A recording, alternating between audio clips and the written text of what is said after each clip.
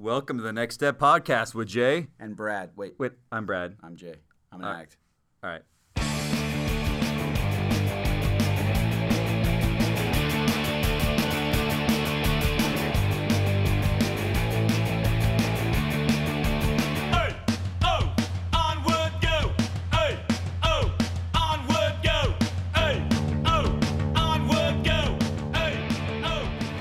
Jay, how are you? I'm good. What's up, Brad? Time for the news. We're doing the news. All right, do it live. We do have a really good Ask the Addict coming up. It's like live, but then we put it back up on. So it's like we're doing it live because we don't do takes, but then we upload it later. Yes. So it's like we've done it before, but a lot of podcasts do that. They pre-record, but they so make doing it like, live does apply to this. Yeah, we're recording live right now. We recorded that live. It just happened to be a few days ago. I just want to confirm that there was some travel involved. Awesome. I think let's tease it a little bit. Okay. This is one of those times. I don't think awkward is the right word. It's not right. It's very unique where the gentleman who's coming on the podcast started his recovery with one of the things was listening to our podcast. That's true. That was crazy. And when he told us that was like mind blowing. I don't know how to take it. Like, fine, just crazy. it's crazy. It proves that you were led by the Spirit to start this thing. There's no way around that. Well, it's boom. If we could help one person, and that was one person, that's kind of worth it. So yep. We do have others. So let's just quickly get into some news. I know you're not reading the news. You're not on social media. I've looked at some of the news, but nothing like this. But yeah, go on. So did you see the article by Court McGee? Yeah. You're a fan of Court McGee. I actually used to work out with him, yep. He wrote Dead Man Fighting. I saw that. And did you read it? No. No. So tell me. But I know his story. Who's Court McGee and what's his story? He's a recap. Professional UFC fighter, mixed martial arts fighter. He lives in Orem, Utah. He was a heroin addict and actually... he was a heroin addict for years, died, came back to life. They revived him. And let me pause you there. Let me read what he wrote. Yeah. 13 years ago today, I flatlined. I was not trying to overdose. I was trying to overcome an addiction beyond my mental control. I was saved by a role model with a solution who is in long-term recovery from drug addiction. Action and a program of recovery has given me everything of value in my life. From dead to 5 years later, winning season 11 of The Ultimate Fighter. Yep. Marriage. Being there for the birth of my two children and sharing my story with hundreds of different audiences are a few of the highlights of my life. Today was a good day. Yeah, we're going to have him on the podcast. Yeah, we got to get him. I promise that. Okay. I'll get him. Get him. If you know him, you know him? Yeah. I've asked you before. Oh, dude, get him on here. But I mean... Okay. Yeah, I'd have to look to see if I even have his number still. We weren't that tight, but... The next one is... Do you know who Greg Trimble is? Do you remember him? Nope. He is can I say LDS blogger? Can't say Mormon blogger. He's a blogger who happens to be a member of the Church of Jesus Christ of Latter-day Saints. Okay. He's actually from the 909 or 951. He's from Riverside area. Okay. And I know you. We've talked about him before. Like, that's what he looks like. And his latest post, which I love, is why the church doesn't change its policies overnight. Okay. I think he always writes these blog posts in response to maybe the antagonistic side of our members who always like criticize. Okay. And he kind of helps put perspective on things. Mm-hmm. So you're a convert to the church? Yep. Do you think the church changes policy quickly, too quickly, not quickly enough? I was just talking to someone about this yesterday, actually. Lexi's friend that was over. We were talking about, like, everyone's saying, tune into this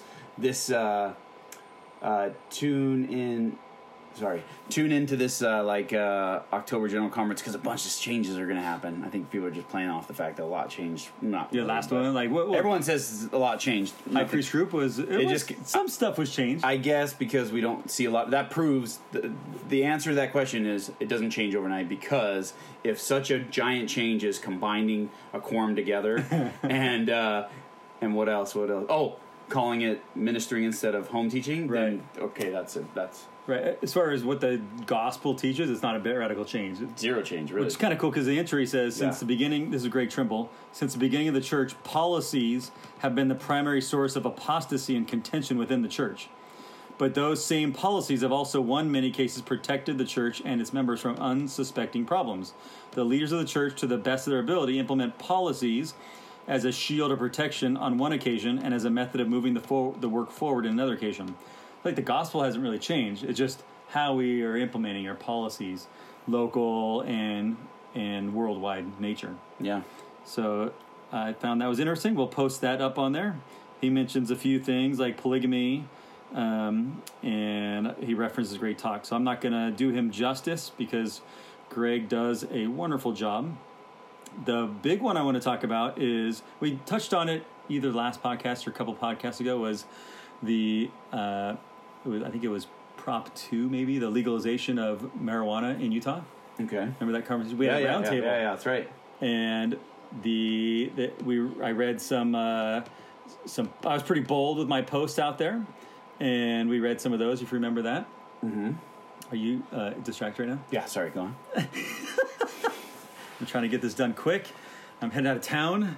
Yeah. Okay, so say this again? Marijuana? Yep. So okay, what is this article here's about? what the church urged. The church urged, this came out in Deseret You had to News. vote no, right? Vote no, but then the church leaders urged Utah legislator to legalize medical marijuana by the year's end. Oh. So basically they're showing their stance out loud. They're like, we want medical marijuana legalized, but they also want it not done what I think is in California, where, dude, it's a joke, right? We have legal recreation marijuana in California. Yeah. But for I don't know how many years it was medical marijuana, which was a complete joke because I stubbed my toe, I could go get a prescription to marijuana. Yeah. It was did you know, like, it was the easy thing? Yeah, but I'm confused. So they want to regulate. I believe they want medical marijuana, but they want it like you would get any other drug. We're still classified and scheduled? Well, no, you go to a doctor. Yeah. Not a doctor that only writes scripts from weed.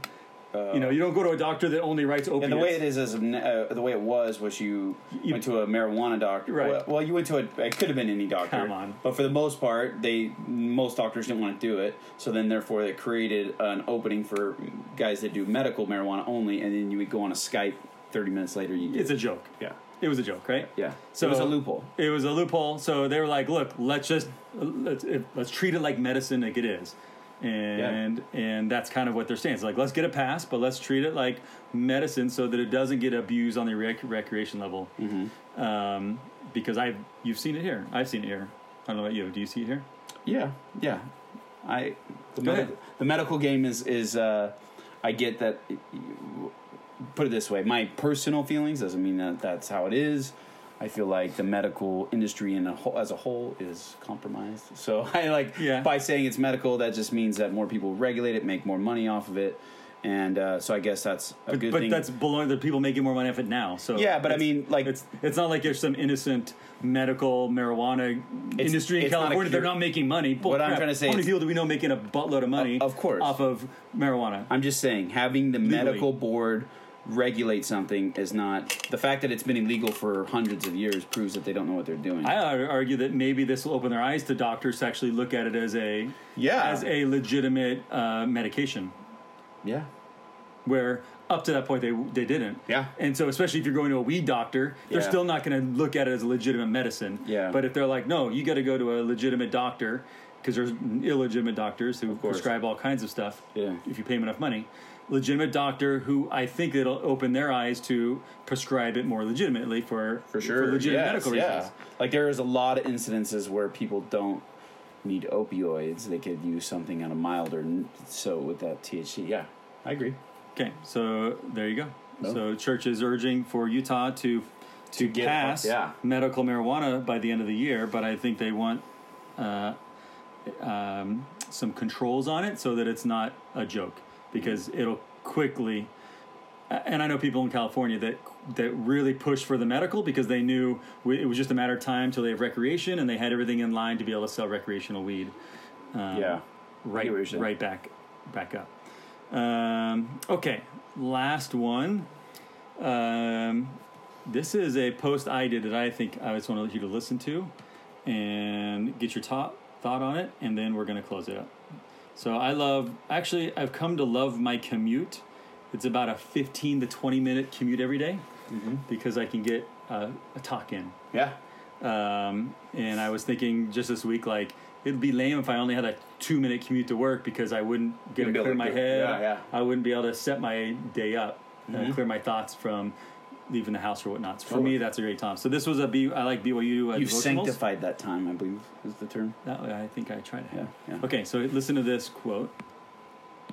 President Gordon B. Hinckley's life is testament to how both to pray and to work. Get on your knees and ask for help, and then get up and go to work, and you'll be able to find your way through almost any situation, says President Hinckley. President Hinckley's good advice for university students and also for the rest of us: if you go to bed at 10 and get up by 6 a.m., things will work out for you. I like that. And you know what's funny that you say that? That, in the last 5 years, I've been way more, or 5.5 years, I've been way more engaged in my life because I'm sober. So I'm actively thinking about, like, my sleep patterns, all the stuff where back in the day I just didn't care. I was living in the life in the fast lane. It is generally true that if I go to bed around 10 o'clock and I wake up at 6 or early, sometimes I wake up 5:30 to go surf, right? But say 6 o'clock.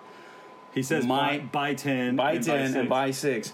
My life, what I can do in a day mentally is tenfold compared to when I stay up till 11 or even 12, let alone 1 or 2, like I have in the past, and then getting up at the same time because I have 3 little kids, so I don't sleep past 7 ever. Right.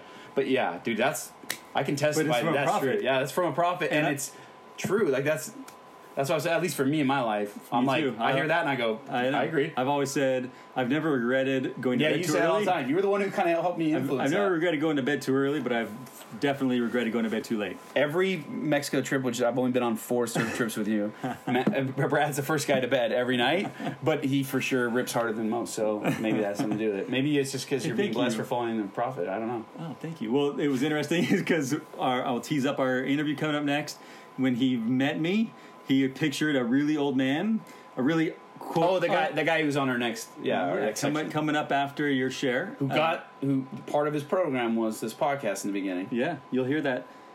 But he pictured me being I can't remember his old nerdy Mormon guy, old nerdy dad. And me, this really cool. Yeah, and it was totally reversed. Well, I wasn't reversed. He said that I fit the mold of what he thought, which is awesome. But yeah, I'm not quite as nerdy and old as you. You'd have to find his personal account to realize how cool he is on Instagram. Well, Facebook. Don't find it. No, don't do that. But yeah.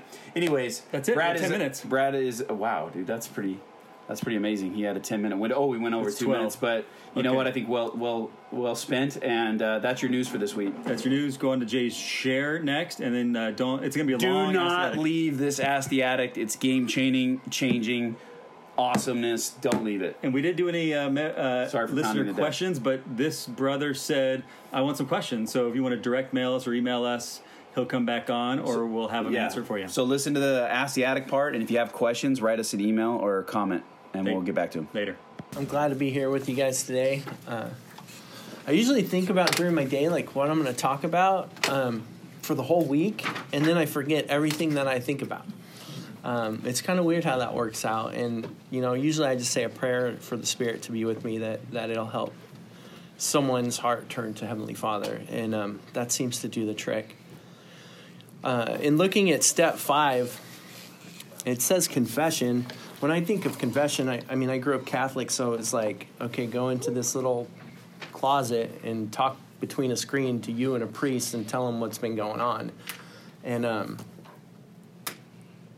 I now have a completely different outlook on confession. It used to be like this. It was almost like it was so scary that I didn't want to do it because I was afraid of the outcome.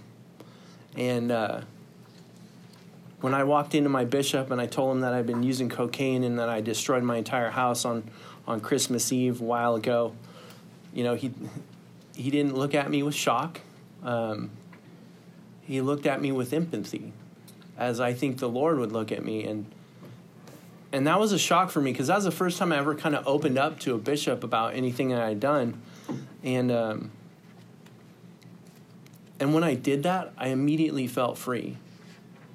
For some reason, when you confess your sins, it's like a load kind of comes off of you. But just because that load is, taken away from me doesn't necessarily mean that I'm free from my addiction and my addictive behaviors.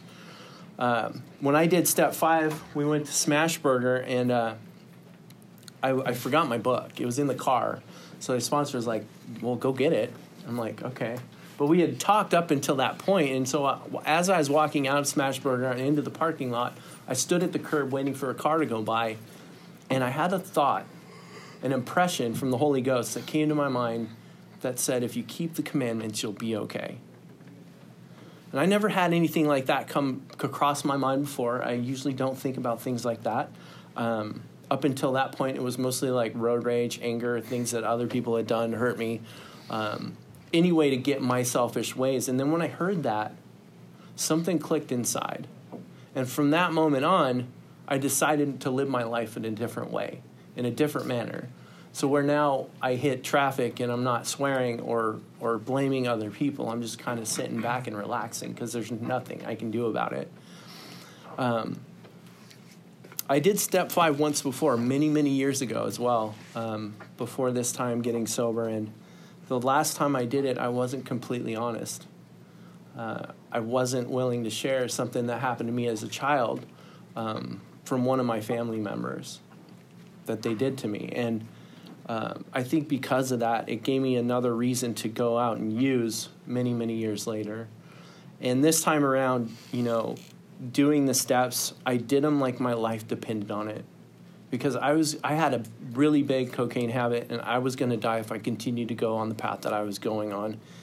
And I started to listen to people, listen to what other people were sharing, getting suggestions, and taking their direction, because my way was not working.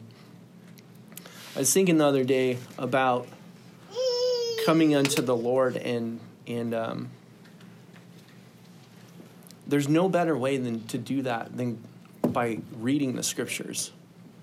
You can grow closer to Heavenly Father by reading the Scriptures than by anything else, because it's His words that are in there. It's His Son that they talk about in the Scriptures. So for me, every day I read the Scriptures, and I didn't want to read the Scriptures when I got here. I can tell you I don't like to read, but I have to. It's like one of the things that I have to do on a daily basis to protect my spiritual connection to God as I know it. And it's like putting on like a bulletproof jacket and going out into the world and not having to worry about Satan's darts penetrating me, because I have the Scriptures and I have my spiritual connection with God that day. And every day I have to do that, because if I don't, I'm left up to my own devices.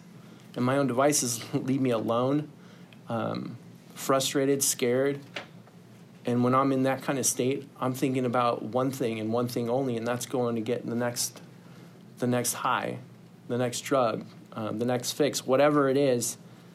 It's not normal. And when I'm reading the Scriptures, I'm not thinking about those things. So today I choose to read good things and fill my head with Scriptures and constantly ponder them and think about the conference talks that I listen to on the drive to work, because that gets me by. That gets my thoughts out of my head. I'm not in control of what comes into my head. I'm in control of what stays in my head. And what I want to stay in my head is a spiritual connection to my Heavenly Father as I know it. And I know that if we do these steps in the order that they're given with a sponsor, that you can get that spiritual connection with Heavenly Father that this book promises us. Every step done in order is basically the atonement in its purest form. It gives us all an opportunity to work these steps and come closer with Him, to know of His Son, and to do His will. And I testify of that, and I say that in the name of Jesus Christ. Amen.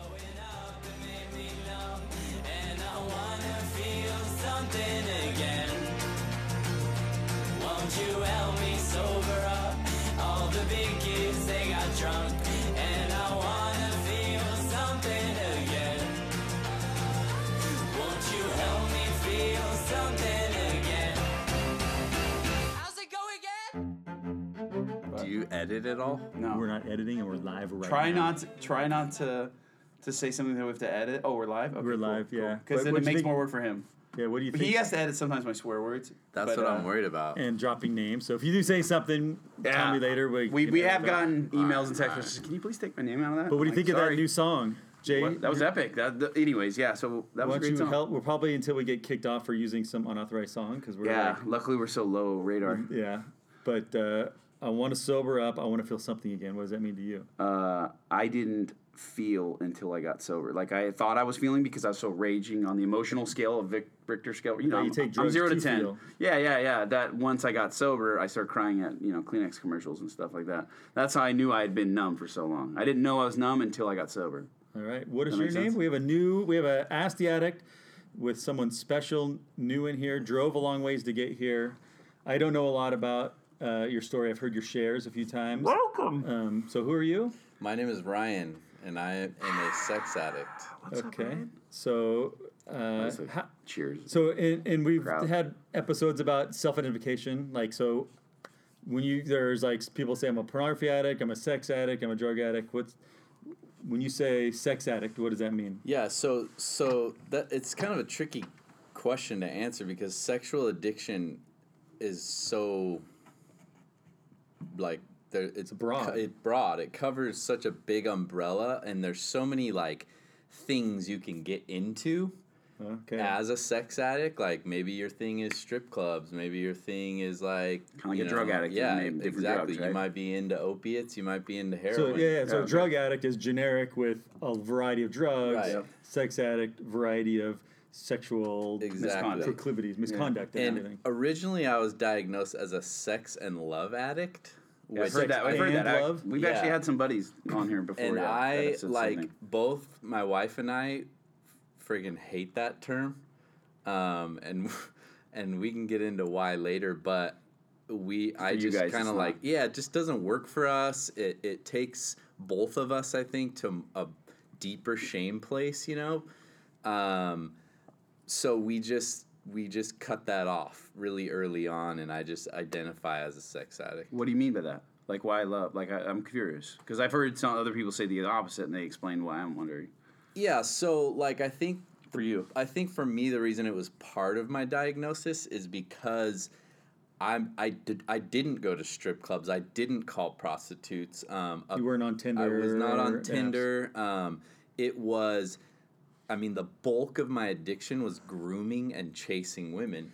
So I would say traditional sex addict, right? Like not a modern one where modern has such the ease of access with technology to be able to have access to it. This is like, But I'm wondering too, like, Yeah, why is the love part? Like, don't- why would you? What's the difference between? I think because I wasn't seeking the act of sexual intercourse. Oh, so that's where they call. I don't know. Right. I'm It was literally like, asking. if you're calling a prostitute, you're trying to get laid. Yeah. End of story. yeah. I was not. I was addicted to. I mean, really, dude. If you think about it, my ego was way out of control because the whole thing was like I was trying to like be like, okay, boom, that girl right there, she's got some daddy issues. I know she's gonna be down. Like I know she's gonna like feed my ego and like tell me that I'm cool and like. As I got deep into why I have the addiction, it was a lot of seeking approval and, what's the other word that's like approval? Acceptance. Acceptance and approval. And so it was all about like, trying to... It got inappropriate, don't get me wrong. So there was sexual misconduct. There was sexual misconduct, but it was a lot of just like chatting back and forth, inappropriate chatting. Was the end goal to have, you're a dude, right? Was the end goal to have sexual contact, or was it, did you justify the, Yeah. because there's a lot of people like, I'm lonely, so I just go online and chat with people. Yeah, that's but then it gets inappropriate, and they're like, well, I'm not having sex, but I'm just talking about sex online. That was more But- it. Yeah, I wasn't actually like seeking the act of sex. It was more the like, trying to get pictures or trying to engage in that, like that discussion. That inappropriate. And the chase. Yeah, was and the exciting, chase was probably. huge. Like a lot of a lot of the women, like once the chase was done, I was out. Okay. It's like me in high school. Right. But then Well, there that's were, complete opposite of me because I was I'm scared of the chase. So like, it's just like I'm like that freaked me out. Right? and that might be part of it too, Brad. Like I mean like that rejection in high school and that like fear of rejection, you know, I think might have fed. You had rejection. Yeah, I had a lot of it. Okay. And so then you got game. Right. And started using the game. I mean, I guess using, that's kind of how you could say it, but yeah, makes sense. Technism. So you talked about having identified. Did you self-identify? Did you go to therapy? Like, how did this all come to fruition? Where did it start? And so because if you didn't have game in high school and you start to, I mean, I did have game in high school, but like not as much. Yeah, I'll try to kind of summarize my story, but it's difficult because all right. I don't really know when it started because there was already some, like looking back on it, there was already some signs of the addiction pretty early on, like even in high school. Like with pornography? Yeah. Because usually when guys come in here, there's like I've sponsored actually more now sex addicts than I have drug addicts. Yeah. And most of them, all of us, you know, is porn at a very young age. Yep. So there was a lot of that. I remember someone showing us a porn video, like me and my buddies in the neighborhood. I must have only been 11 or 12. Yeah, for sure. I have two older brothers that are both like wildly inappropriate and would just talk about stuff that I probably shouldn't have been hearing at a young age. Yeah. My older brother had a killer porn collection. This is back in the days of magazines and DVDs, you know, like before the interwebs.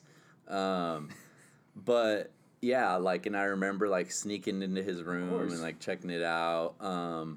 But yeah, I never. Did you grow up in the church or out of church? No, so I joined the church when I was 15. Okay. With your family or like? No, so my oldest brother joined. Actually, it's kind of crazy. So both my older brothers joined the church. One lasted like 6 months, and he was like, "I'm out." And then my oldest brother stayed active, went on a mission, Which married one was in the the porn temple. collection? The one that lasted 6 months. Okay. Well, you know, there must be correlation there. Yeah. So basically, yeah, like. And your parents did not join the church? Nope, so never. Just the kids? Still haven't. Sure. Yeah, Okay. and so I actually joined the church through like a buddy, through like hanging out with his family, and then I went to my brother who's active and said, "Hey, dude, like, so I've been taking the lessons. Like, you want to baptize me?" And he was just like, "What?" How like, much older was he? He's 11 years older than me. So he's out of the was house. Like, was he married? out of the house. Wasn't married yet Okay. at the time. But yeah, like totally out of the house, return missionary, How like cool the was whole that thing. experience for him? Yeah, so quite back then. So the world signs. standards were like porn was probably no big deal. Totally. No big deal Yeah, at all. like Right. I'm pretty sure like he wasn't hiding it well. So like there's no way my mom didn't know he had all that. It would be know? more like a shaming. At least in my house I grew up with, like I had a stepbrother and stuff and friends. It was not like, it would be like you shouldn't have that. But it wouldn't have been like, this is oh my gosh, we need to call a counselor. It's like this is what all boys do. This is what I was told. Typical Mormon family finds out their kids drinking Mountain Dew. Yeah. Oh yeah, it's like the end of the You're world. 12 and Totally. you're pounding Mountain Dew? Yeah. Oh, you mean if it was related it's that like way? the severity was like, whoa, that's Compared like, to like if you find a kid in the church like with pornography, you're like, dude, I need to call the bishop. We need to lock this thing down. That's a Where great like in the analogy. world, it's like it's not a. Yeah. I don't know. It wasn't a big But deal. when in you my joined the church, was it like I got to give this stuff up? No, because like I think a lot of it happened after, you know? I mean, I think like at 15 I had just kind of like, you know, once in a while would like sneak in there and check it out, you know, and I remember doing some weird stuff as a teenager, like trying to like spy on girls and stuff, like stuff that now totally makes sense, that it was like my addiction starting to surface, but like at the time it was whatever. Yeah. So yeah, like We try you to know, find out what grew is up- normal when we're that age. Like we don't know what normal is. We're trying to figure out what normal is. Yeah, totally. So yeah, you know, grew up, teenager, you know, I mean, I don't feel like I had this like out of control, like most of my other buddies in the program that identify as pornography addicts, like by this time they were like severely addicted to pornography. But human nature as a man, we're sexually attracted physically with our eyes, and so like seeing nudity or whatever in a teenage years, like it's probably more weird to be like, oh, I don't want to look at that. Yeah. It's an urge you got to fight against. Yeah. And then, like, there was like 4 of us dudes that were like best buddies, and we like sang, and we were like pretty popular, kind of a thing, and Is this band in high school or like a real band? No, this was like legit band. Okay, and not like marching band. No. We were like actually. Not that there's anything wrong with marching band. No. I just want to clarify. Can you not hate on? I'm just wanted to clarify. What if we have listeners? I'm just clarifying. Well, marching I want to cool, picture in my but- head. Yeah. Is he walking down in a parade singing and stuff, or is he like Okay, all right. at a house no. party? I want to make sure we're jamming? being politically correct. It's a legit question. Yeah, Okay. for sure. See, So thank you. we had, and I don't know, it's interesting because I don't know, this has to have something to do with it, but we had a bishop, and he was a young guy, and he was super cool, and he told us one time, probably just totally casually, not even overthinking it, he said, I'd rather you guys kiss 100 girls before your mission than have a girlfriend. So me and all my buddies were like, done. Challenge accepted. accepted. Challenge accepted. So we all had like a list of like, Instead of explaining why, yeah, like that'd be it's a good reason. Like the reasoning was probably valid. Yeah. But and I think honestly, like the other dudes in the quorum like probably didn't take it like we did. You took it as a personal challenge. Yeah, we were just like, all right, like let's do this. So and I was the weak link. So like we all kept a list, and You were the lowest on the leaderboard? Yeah, by like kind of by far. You guys actually And had a board. no, we didn't have a board. We Okay, just had like a Did you have paper. tally But you marks? actually You had a tally list. marks. Oh, dude, we had tally marks, and it was like we had things like What a we show. had I a can't be seen with this guy in public. dude. Just We kidding. had like codes and stuff. Like an FNK was like if you got a first night kiss. So Whoa. like first Some more night points for that? you met her, like you got to make out, like that's an FNK, dude. So You gotta be careful anyway, to say yeah. But anyway, like that has to have something to do with it. I would say. Yeah, and like There's probably the some chase. signs there. The chase. the chase, like the start of that, like that piece of my addiction where like I craved that chase and I got acceptance and like approval from that, like I don't know, from that chase process, like Of course, you got yeah, validation. yeah, totally. You were So- validated in who you were. You So thought that all you were. So went that down. went before mission. That then. was all before Did you go mission. Did you go on a mission. Yep, I served a mission worthily. Didn't have any issues out on the mission. Come home and like, like I remember like kind of white knuckling, like wanting to be good still, and like made out with a couple girls, and then like I got married pretty quick. Like I had been home a year, Yeah. So like Married a year. no, Like home. You were married within a year of being home. no, we started dating with me being home a year. Okay. Yeah, and then by the time from like the initial date till we got married was about a year and a half. Okay. So kind of longer for like courtship.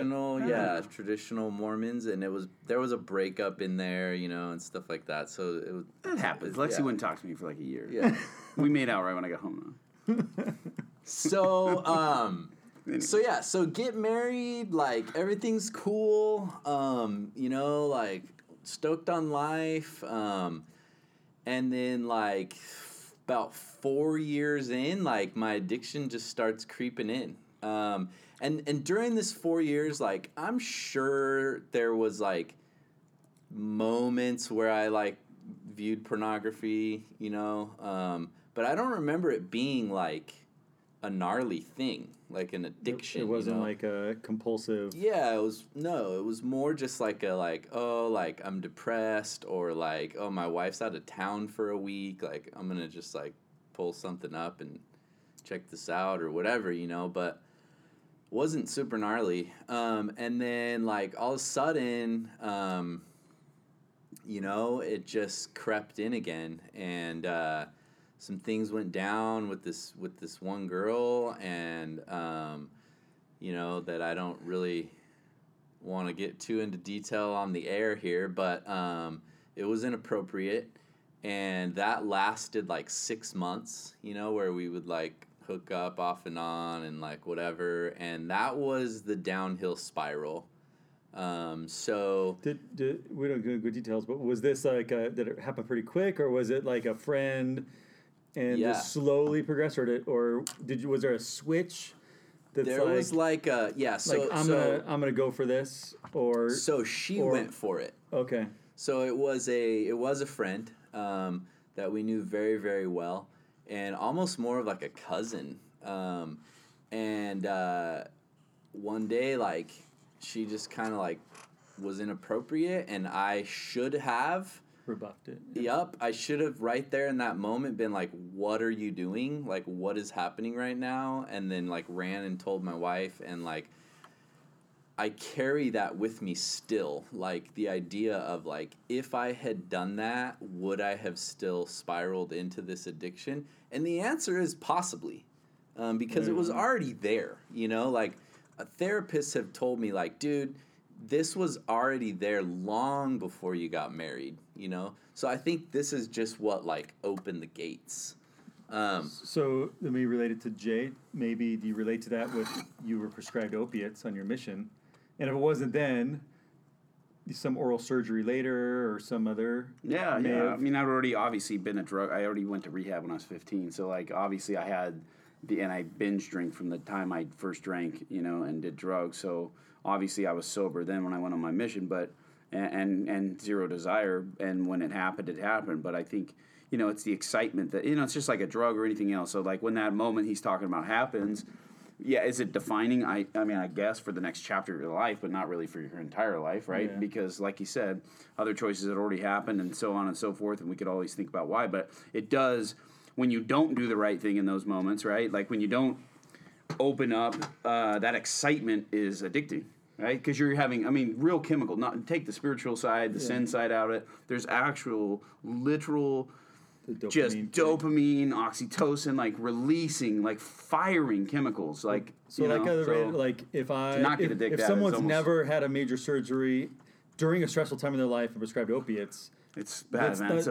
It's like who to judge? Like, well, why would you get hooked to it? Or how about some dude that's never?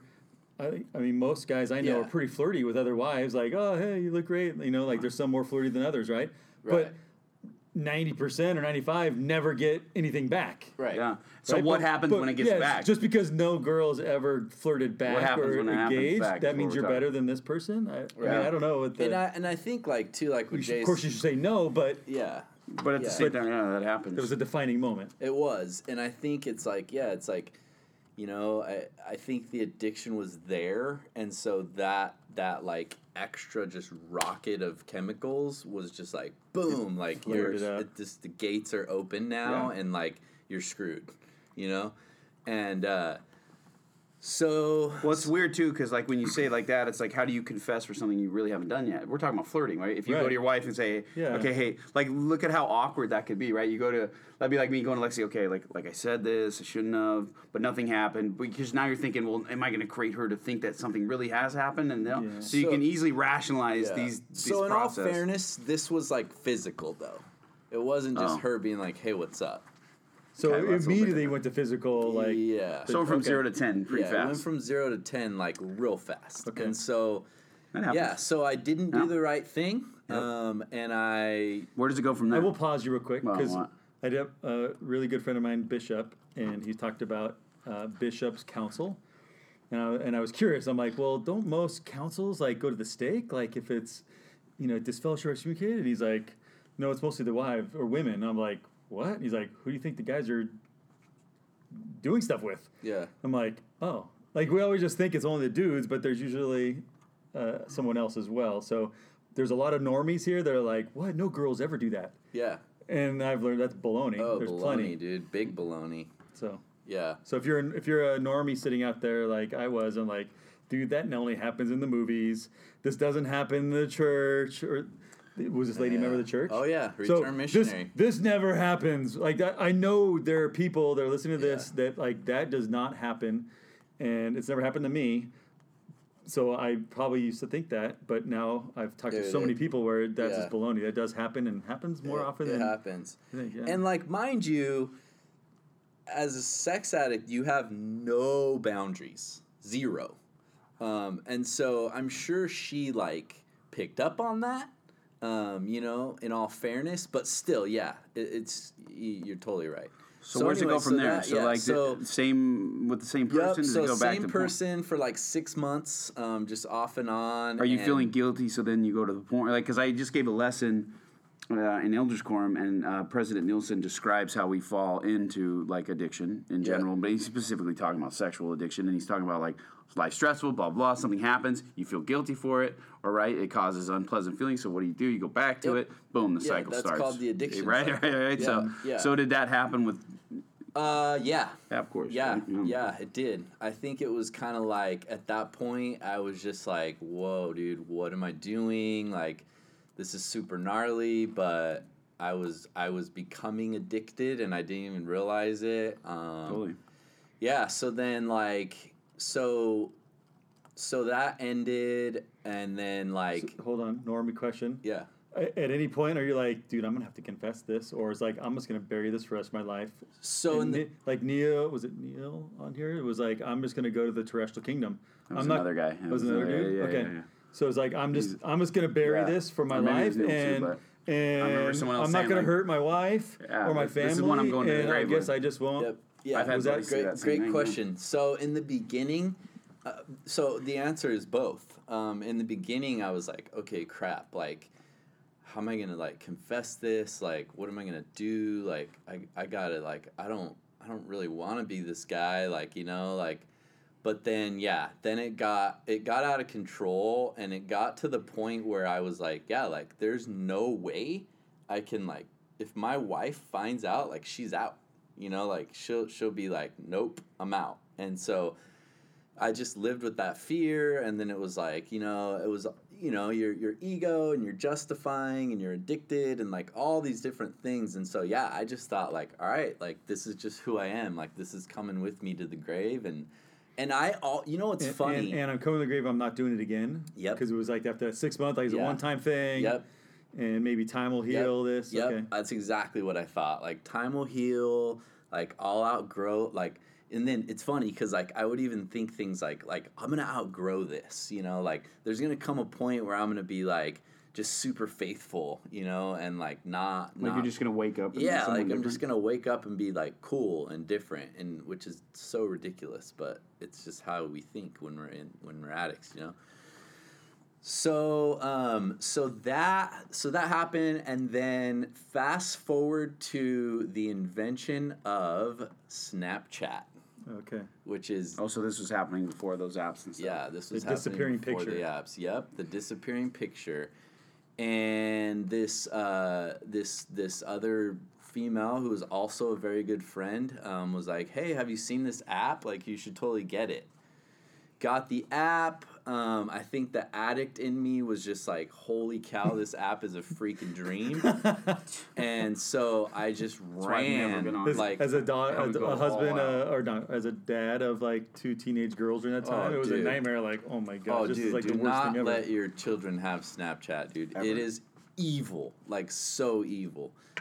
So Snapchat was gnarly for me. I ran that app hard. I was just like hitting up everybody like, dude, have you seen this app? Like, do you have this app? Like, you should get it. And I was like making up these games I could play to like groom them into like sending me pictures. These are people you knew? Oh yeah.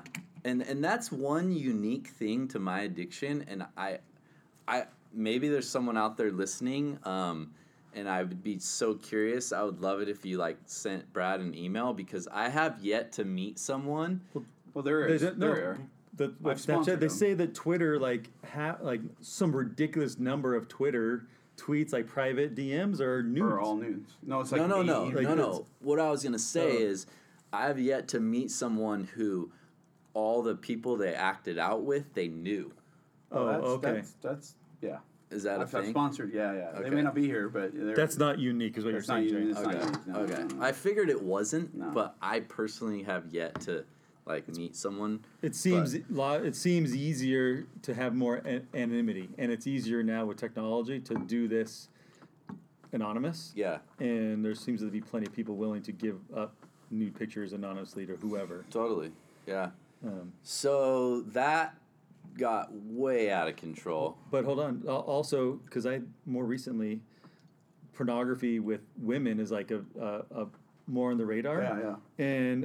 And I always thought it was on the consumption side of pornography, but I'm learning more now. It's more on the creation of it. Both, So yeah. the The women validating they get. are addicted to creating the pornography, sending the picture, Getting the reaction. getting the reaction off of it, Feeling on the creation validated. side versus the consumption side on your Oh, side. totally. I'm sure there's a lot of like validation for them and like makes them feel good if they have body issues and they send this a is- nudie and I have someone's body like, dysmorphia, and that's why when I used Yeah. to post on it, that's why when I used to have Instagram, I'd post that stuff. You're looking for You validation. don't have to answer this or don't in detail. Do they want pictures of you? not typically. See, that's what I mean. It's like It's they are crazy. probably addicts of pornography on their own side of the creation For of sure it. they are. Actually, let me rephrase that, Brad. No, they never wanted them. Okay. Some of them got them You're a good-looking man. unsolicited, Okay. but They weren't like, hey, send me no, this. Nope, never. So that's interesting. For me, it's like, oh, that's interesting. That's the pornography side, generally probably more for women, is the creation of it. Yep. And that's what they're hooked on. Totally. These women are probably porn addicts, but they don't think Yeah. they are because I'm not looking at it. Right. They're just taking pics. That's really interesting. Yeah, you're right. Okay, sorry. So let's see. So yeah, so that gets really out of control, and like that never really goes away. That whole like aspect of my addiction lasts. How long? Let's From see, this first incident now, where yeah, we at so in time when period? so when Snapchat first comes out, we're probably like what 2000. I don't know, 7, 8, 9, somewhere around there. So you've been so now this is- actively from yeah, that this first is- person to Yeah, this is probably, close to 10 years, or I don't know, 6, 8 years or something. Yeah. 6 years maybe, let's say. I don't know, my timelines are Yeah, all screwy, but of course. it was a while. Yeah. So from there, it's like off and on, it's like the whole like I get called as like the ward mission leader, and so I'm like, oh crap, like I gotta clean it up, and so I like stop doing everything, and like I think like oh, I'm good, like I'm justifying my actions, and like So you did. So you got the calling. You're like, I'm gonna clean this up because Yeah. I need the spirit back. I Totally. need to be okay. yeah. So So you're and still I'm, faithful member. This is Yeah. the complexity of being a member This- addict. Like yeah. This is what a lot Right. of people don't realize is you can have a testimony. Oh yeah. And I got asked to work in the believe- temple oh, in dude. Laie, and I'm like, okay, so I'm not gonna look at porn the same day that I go work in the temple. I'll Oh. try to keep my consumption down on pills to the point where I'm not slurring my words when I'm Yeah. at the veil. totally, dude. know? Yeah, that's exactly how it is, and it's even Because you like, want to help. You're like you believe in everything Yeah, that you. not even with Because- your calling too, but like with your family. Yeah, yeah, totally. Like you're living a double life. Yeah. Like I'm doing Dualistic. this. Like I'm acting out and I'm doing this, and then I'm going home and like kissing my wife and running family night. Like it's super jacked up. How powerful and cunning and like the dualistic. That's what I read on Sunday. Yeah. What is it? Oh, the dualistic. Yeah. We'll share that Yeah, I'll talk. We'll share share it. that talk Yeah, in yeah. our show notes here. Yeah. So anyway, it's just like it's so messed up, dude, and so gnarly. So yeah, that goes. Did you think you were an addict at this time, Oh, or just like absolutely not. you just thought I'm No. behaving badly? Yeah, I just thought I'm an a-hole, Okay. and like I'm just inappropriate, and part of what kind of happened was that like I just became, oh, that's just Ryan, Okay. and so Were like you known as a flirty person outside? absolutely, Okay. absolutely, yeah. And that even went like that happened in front of my wife. okay. Like she would be I like, have a "Hey, few friends that are very flirty with the wives. yeah, you gotta watch out for those dudes." She would even say stuff like, we'd get in the car to go home, and she'd be like, "Hey, it kind of makes me uncomfortable, like how you're all like rubbing up on so and so much. Like, that's kind of weird that you would like do that." And I'd just be like, "Oh no, like we're just cool like that, like it doesn't mean anything, or whatever."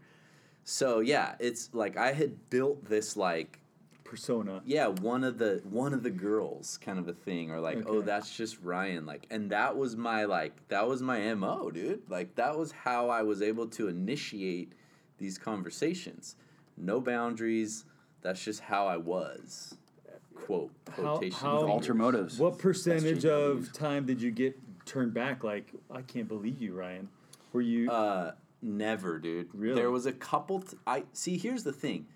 I got very good at it. Okay, so you could tell who was into it or not. Yep. So before I even like got to the point where they would be like, "What are you doing?" I would pull back. I would be like, "Nope, like she's too sketchy. Like I don't think she's gonna be into this." Now, And another question: how many of those girls do you think that's their first time of doing that with you? Versus, do you think they're doing this with multiple people? Do you have any idea?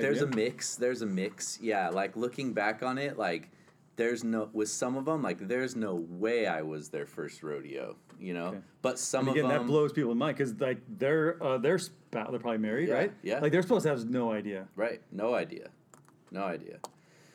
So yeah, so there would there'd be times where like I would The women pornography, like we hear in these numbers that are really high, and then you hear like they're not. That's it right there. That's the creation of it.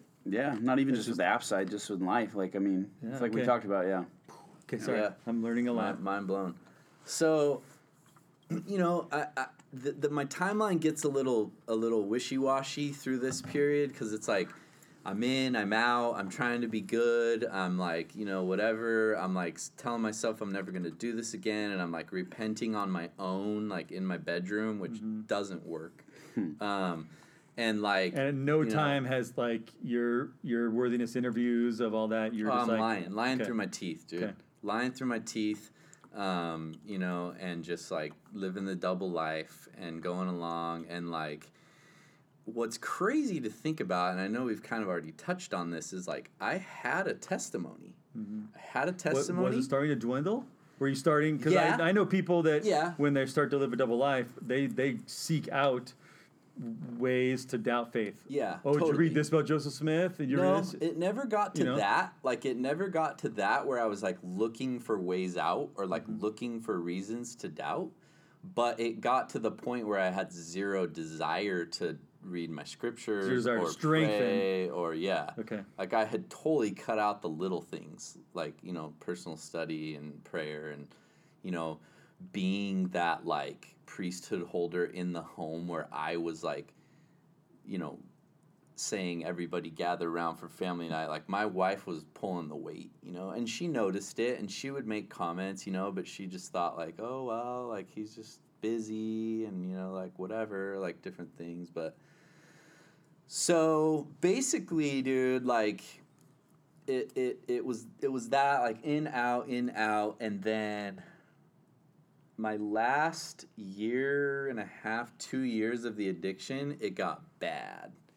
And that's when, like, I started getting sloppy, meaning, like, I would start to get some pushback, like, Okay. yeah. And it was always kind of like, they wanted to still be cool, and they never ran and told my wife, which I don't know why they should have. They're probably flirting with that edge But themselves. yeah, they were kind of on the edge too, but I think they were kind of And like, these are all being people you know. yeah. So Oh yeah. Okay. Every So single. did you just expand your circle like of this? You know did what you move happened? during Yeah. this So time? here's what Say, happened. how are you finding No, such so a here's what deep happened. So I pull? got a new job. I'm not gonna find out what stake or ward you were in. Yeah, Yeah, that would But that you've would, been- that would this is- uncover Is this some. all in one area, or have you moved a few times over these years? No, so this is like, yeah, a this loose is like, area. I got like, yeah, this is like, Give those bishops a call. Yeah, yeah, hey, Bishop here, I got some stories to tell you. This is like, Confidential. yeah, there's like, it's like past people,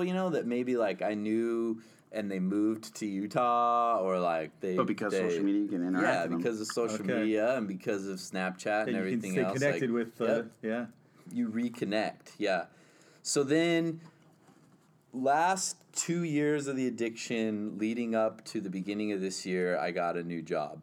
And that job, I'm not going to name the company, but basically my job was to, I produced photo shoots. And so it was like book models and travel with them. Oh, that's good for a sex addict. Yeah, and it was the equivalent of a alcoholic like beer like selling bar, like selling alcohol. Yeah. I'm driving the beer truck. So it spun out of control.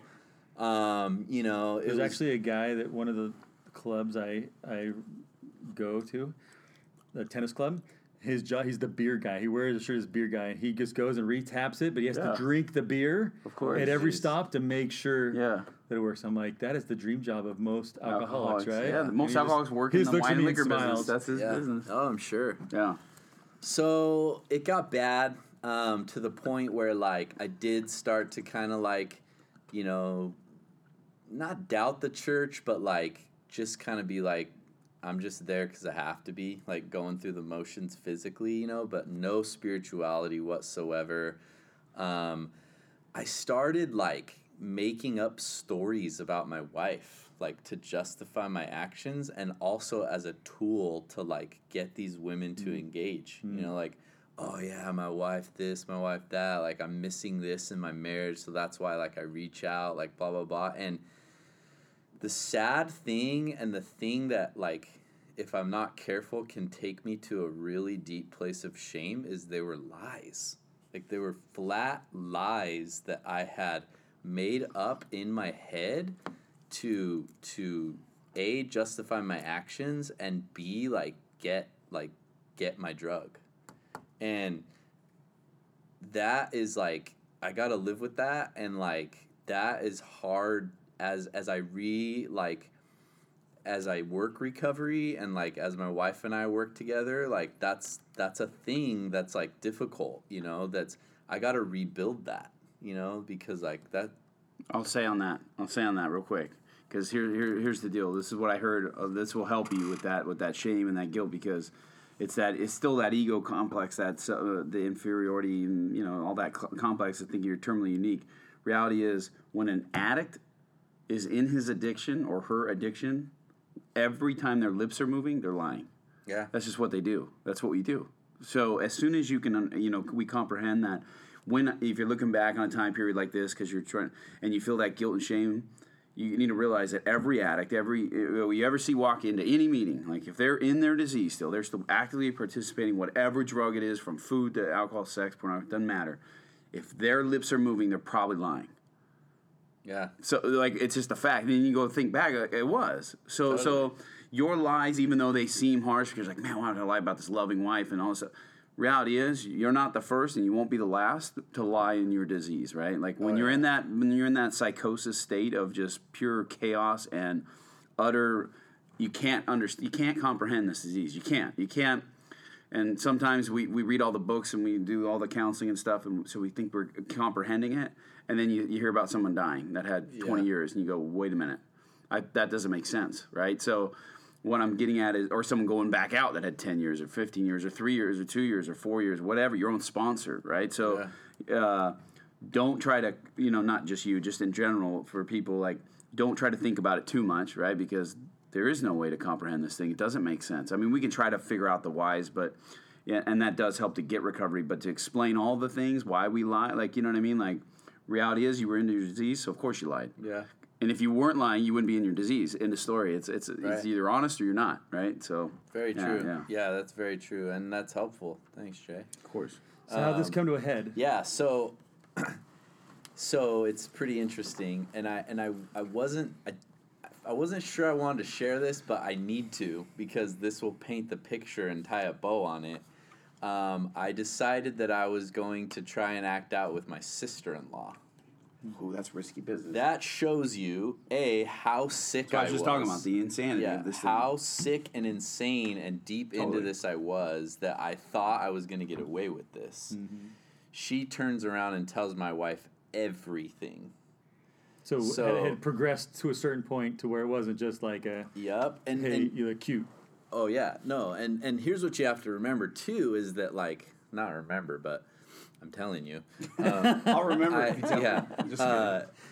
I would tell them about past acting out.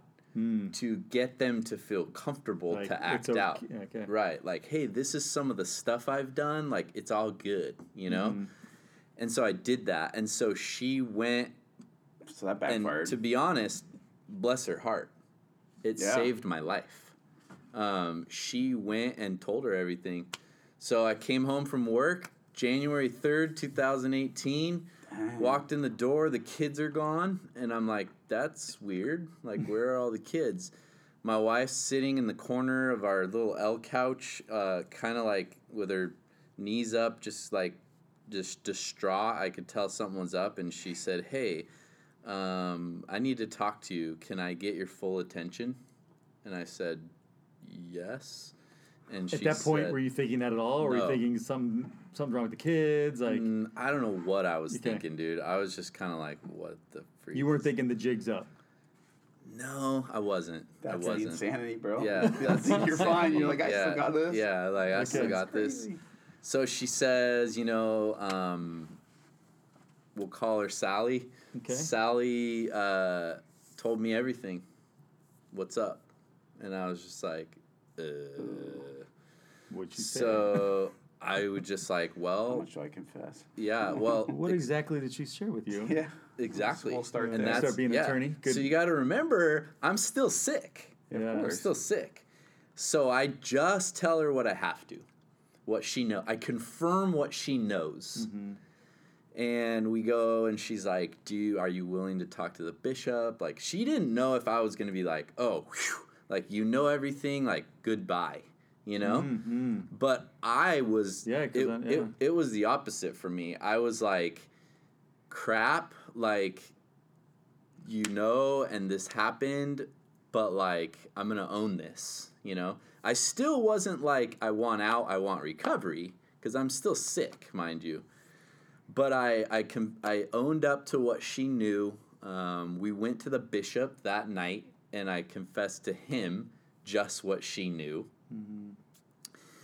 And it was awful, dude. I knew I always loved her, and that's hard for her to like understand, because it's like, how could you love me so and like how could you love Especially me and go and do this, right? That's so not someone anonymous, right? So it's kind of like, it's tricky, but like for me it wasn't for a second like, oh good, like she knows, like I can bail now. It was like, please forgive me, like how can I fix this?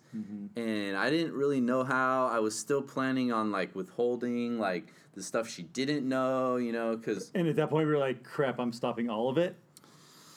Or I definitely going to get her... I want to get her forgiveness for this situation, but I'm going to keep this other stuff going? Or did you even think about that? I didn't have time to think about that at the time. Because this is like day one. Yeah. If we're being honest, though, I'm pretty sure I was going to, like, cover my tracks for what she knew, but not get sober. Okay. Matter of fact, that's what would have happened. And most sex addicts or pornography addicts don't understand sober. Right. Sobriety means abstaining from the activity that's contrary to what you want to be doing. And for me, I take it a step further than that. My sobriety is any sexual activity or act outside of my wife and I. Which is the law of chastity. Right. Yeah. So some sex addicts, especially out of the church, like there's certain things like masturbation is not a relapse to them. That's right. Crazy. Yeah. It's like so like But, funny. Like that's right. like when you learn more about it, like Right. especially from a religious standpoint. Yeah. You see how it's all part of it. Compulsively masturbating and like, Totally. oh, fine. Yeah. No, totally. I've heard those. I've read all those. That's like the guy in AA who's Yeah. doing cocaine. Right. Like, Dude, I'm not drinking. the original members of Alcoholics Anonymous were all coked up, most of them, majority of them, in Yeah. the 80s Well, and even the 70s. to this day, dude, you go Yeah. outside of the AA meeting and they're all vaping and smoking Yeah, and sucking drinking. coffee They're all and hooked yeah, to all yeah, sorts of coffee stuff. and everything else. So yeah. So for me, my sobriety is anything, dude. Like if I download Snapchat course. again and start hitting up girls, that's a relapse. So how do you get to that point? So slow down. So now, because what you're describing is someone different from, so how did you go from, I'm going to cover my tracks to someone who just said that. I mean, that's pretty profound. You're saying that I won't even do any of this. Yeah. So what happened in between that's that? a good question. So basically what happened is my wife's therapist is a godsend. He is... Did you immediately start going to therapy? So yeah, you meet the bishop. What happens? Yeah, You're still so juggling the truth and the half-truths? Right. So I go to the bishop, juggling the half-truths. He sends me to LDS Family Services, and my wife is seeing her therapist, who's a dude we knew from the stake. But did she just start going to this dude, or yeah. because of this? No, she called him that day. Okay, because of this, yeah. So she Because starts... she needed some treatment. Oh, she needed dude. some... Yeah. Okay. Hardcore. Mm-hmm. Mind you, dude. She... Double life. Like, you're a different person than who she I thought. basically just pulled out a shotgun and blasted her, dude. And she's laying on the ground bleeding. Figuratively speaking. Yes, figuratively speaking. In case you just popped into the podcast right now. Yeah. Yeah. She's laying on the ground figuratively bleeding to death. Yeah. Right? And I'm just thinking, like, crap, dude. Like, what did I... She's emotional, yeah. for sure. Oh, yeah. So basically, he gives her some tools to get the truth out of me. And he tells her, he says, first of all, brace yourself. This ain't the end, honey. Like, there's a lot more coming. He's got a severe sex addiction. You know, you need to go get tested. You need to call his BS and make him do a polygraph test. So when that happens, I'm like, I'm effed. Like, there's no lying. So I confessed. I got clean. I told her everything, and was she prepared to hear it at that time? I mean, yeah. Were you just together, or were you within a therapist situation? No, it was just together, just us. And it was like, I wish I would have been more like, this is everything that happened. But, like, she had to pull it out. Mm-hmm. Like, she was like, well, what about this person? Like, did you do this? Did you do that? And, like, she had to literally, like, pull and pull and pull until I had told her everything. And, again, I wasn't healthy yet. Like, I was still in this mode of, like, I'm going to hang on to what I Figuratively, you're just dumping your drug stash. Yeah. Oh, what about weed? Okay, it's over here. Yeah. Oh, yeah, I do have those two over here. Like, you're just... Totally. Okay. Yeah, that's a great analogy. So, anyway, a few days later, I get a phone call, and it's her therapist, who I know personally. And he says, hey, Ryan, I'm here with Heather, and I just want you to know that you have a severe sex addiction, and we can get you help, and you're worth it, he told me. And I was like, what are you talking about? Like, what? Like, I just messed up. Yeah. And I was like, excuse me? Like, what is a sex addiction? Mm-hmm. You know, like, what does that even mean? Because I always thought, like, oh, that's a cop-out, dude. That's like saying, like, I'm addicted to Oreos or whatever. Like, it's like, well, yeah, everyone likes sex. Everyone wants sex. Like, yeah. so to say, oh, I'm addicted to it, it's like, come on, buddy. Of course, yeah. Who are you, bro? Like, aren't you? Right. Don't you like sex? Right. So it was a new thing. I was just like, what are you even saying? Where were you when you took the call? Like, were you at work? I was at work. Okay. Are you separated at this point, or just live in the same house? Dude. So like, was there any talk of like, I'm out of here? So my wife is the most amazing individual you will ever talk to. We know that. Yeah. And she basically was like, don't touch me. I can't deal with this right now. Like, but I still love you. Like, I never slept on the couch once. Wow. She did, but she had this mentality of like, I don't care where you sleep. Like, don't touch me, but I don't care where you sleep, you know? And, I mean, it's like... And at some point in there, are you like, ever decide like, well, screw this, I'm out of here, I'm going to go here, or... Never. Okay. Like, yeah, fortunately, and I don't know, like, that was a gift from Heavenly Father. So how do you get to the point where you accept what that guy just called and told you? Yeah, so basically, like, they send me to LDS Family Services, and, like, bless the guy's heart, but, like, he knew nothing, dude. Like, he didn't know how to help me. Yeah, they're just... Yeah, I've heard that they're amazing for adoption, but like Not anymore. They don't do it anymore. Oh, really? They used to be. Yeah, they got out of the adoption business. Oh, no way. So I roll in with a severe sex addiction, and this kid like fresh out of his like fresh out of his like BYU residency, like he can't help. Good intentions, but he's not there yet. How he's Googling it real quick. However, Snapchat. Let me tell you something. I will be forever grateful to him. I'm not making fun of him. Because kind of, two things. He said, "You need to go to ARP." I said, "What's ARP?" He told me what it was. He said, "There's meetings all over. The best meeting in the church is in Laguna Niguel. And here's the address." And he said, "There's also a really cool podcast called The Next Step." Well, that shouldn't be dissing this guy. This guy's the wisest one in there. We should actually plug him real quick. You should, that you should no, listen to. I feel really bad. You really do. Yeah. I felt bad as soon as he started saying it. So I will forever till the day I die be grateful to him for those two things. He didn't help me in other ways. Well, it proves that you can help. But it's also and not unrealistic to think that every therapist is capable in every they're aspect. humans just like everyone's human. Yeah, just totally. like not every sponsor is equal, right? Yeah. So he tells you that. Then he tells me that, and I get in my car and I put the podcast on. It's a trip. And there's like these two. So this is before you really have any recovery. This is just I got no what was recovery the at first this podcast point. you listened to? Number 1, dude. Okay. That was bad. We had to redo that like 7 times. It was horrible. I went all the way back to the beginning, and I religiously listened to every episode, dude. And what was your first impression? Be honest.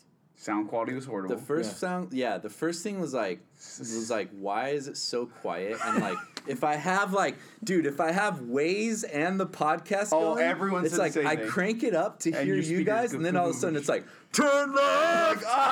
You almost crash. Yeah. Everyone said the same thing. So that was gnarly. But yeah, no, the podcast was such a blessing, dude. It was a comfort to me. It was like, did you relate? Or you like, oh yeah, like just listening to some of these episodes, like I told you, dude, like listening to like certain episodes were huge. I wish. Did you go in order or did you skip around? I went in like order. 10? Okay. I went in order. Like we were good. We did every week back then. Yeah, there's hardcore. Sometimes twice a week. There was it was like once a week at least. Yeah. But I remember there were certain episodes that really affected me, and that really hit home, and like it was really good, dude. Really early on, like the podcast was huge for me. Told you. So then I decide my wife's therapist says you need to see a CSAT, which is a certified sex addiction therapist. Okay. So I find a CSAT through a buddy who I met in this studio, and he company. Our studio. Oh, in this one here. Oh, okay. the Here. studio right here. It's code for in the ARP studio in room. studio. Yeah. So anyway, he says I really like this guy. You should go check him out. Your stake president's cool with us doing it now. Yeah, no, he's cool. So I go to him, and he's a weirdo. Like he's super weird, but he kind of helps me understand like what sexual addiction is, and like. Hold on, were you kind of identifying as an addict from the podcast at this point? I was.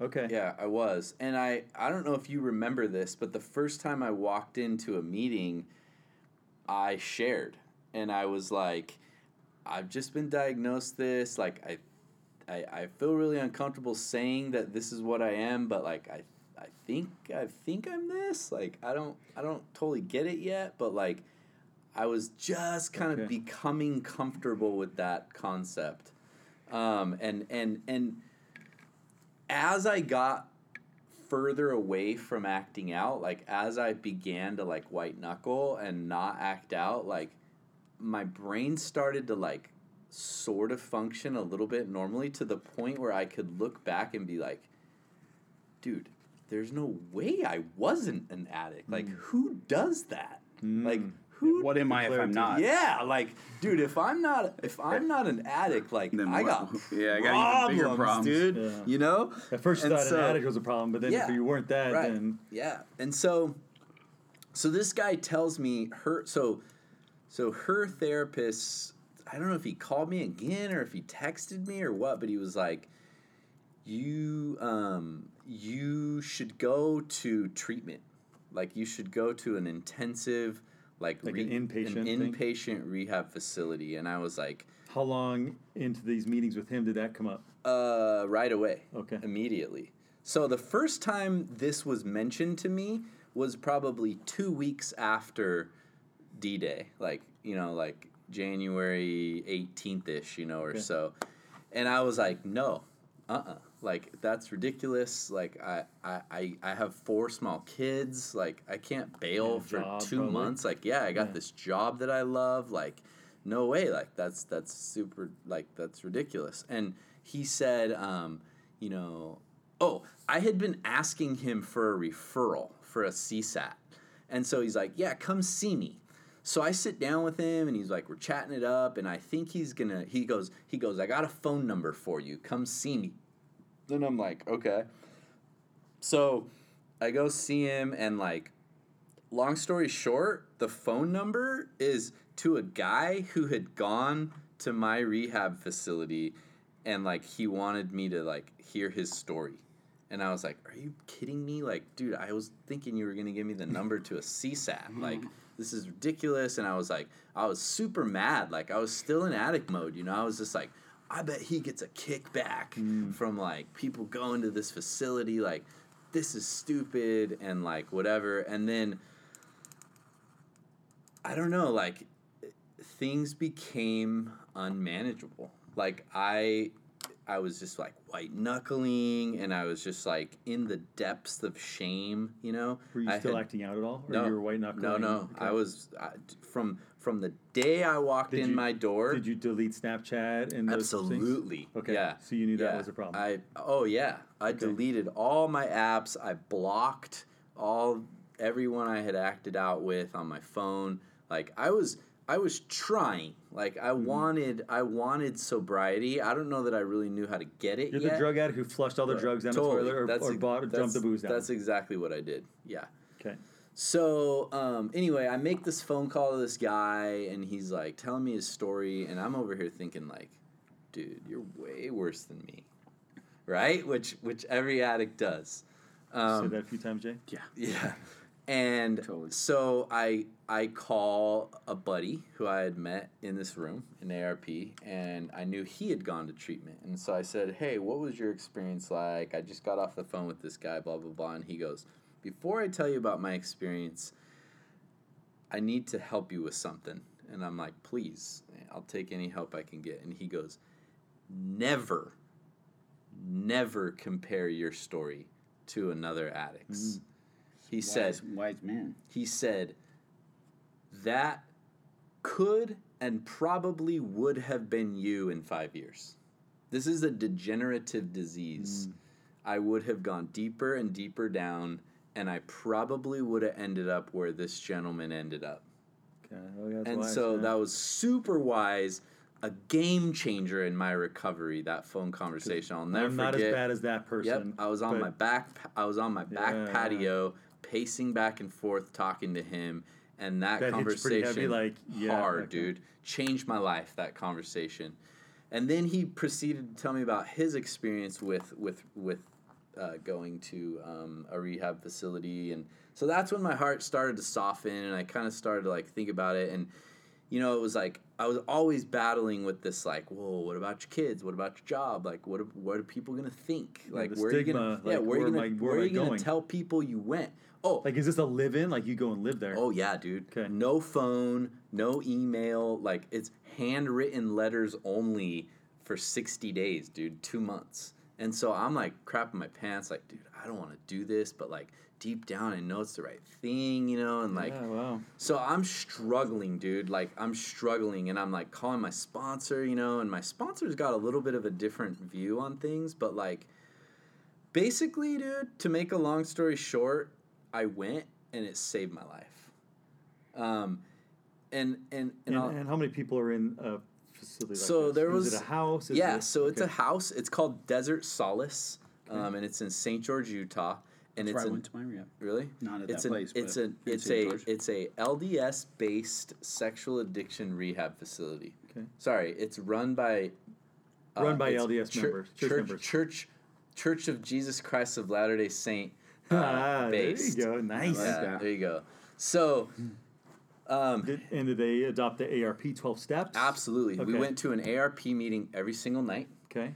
Take that back. We went to 2 AAs and 5 ARPs. actual AA, not actual SAs. AA. Well, it's 2 AAs, 1 SA, and 4 ARPs. We went to a meeting every night because it was 90 and 90, right?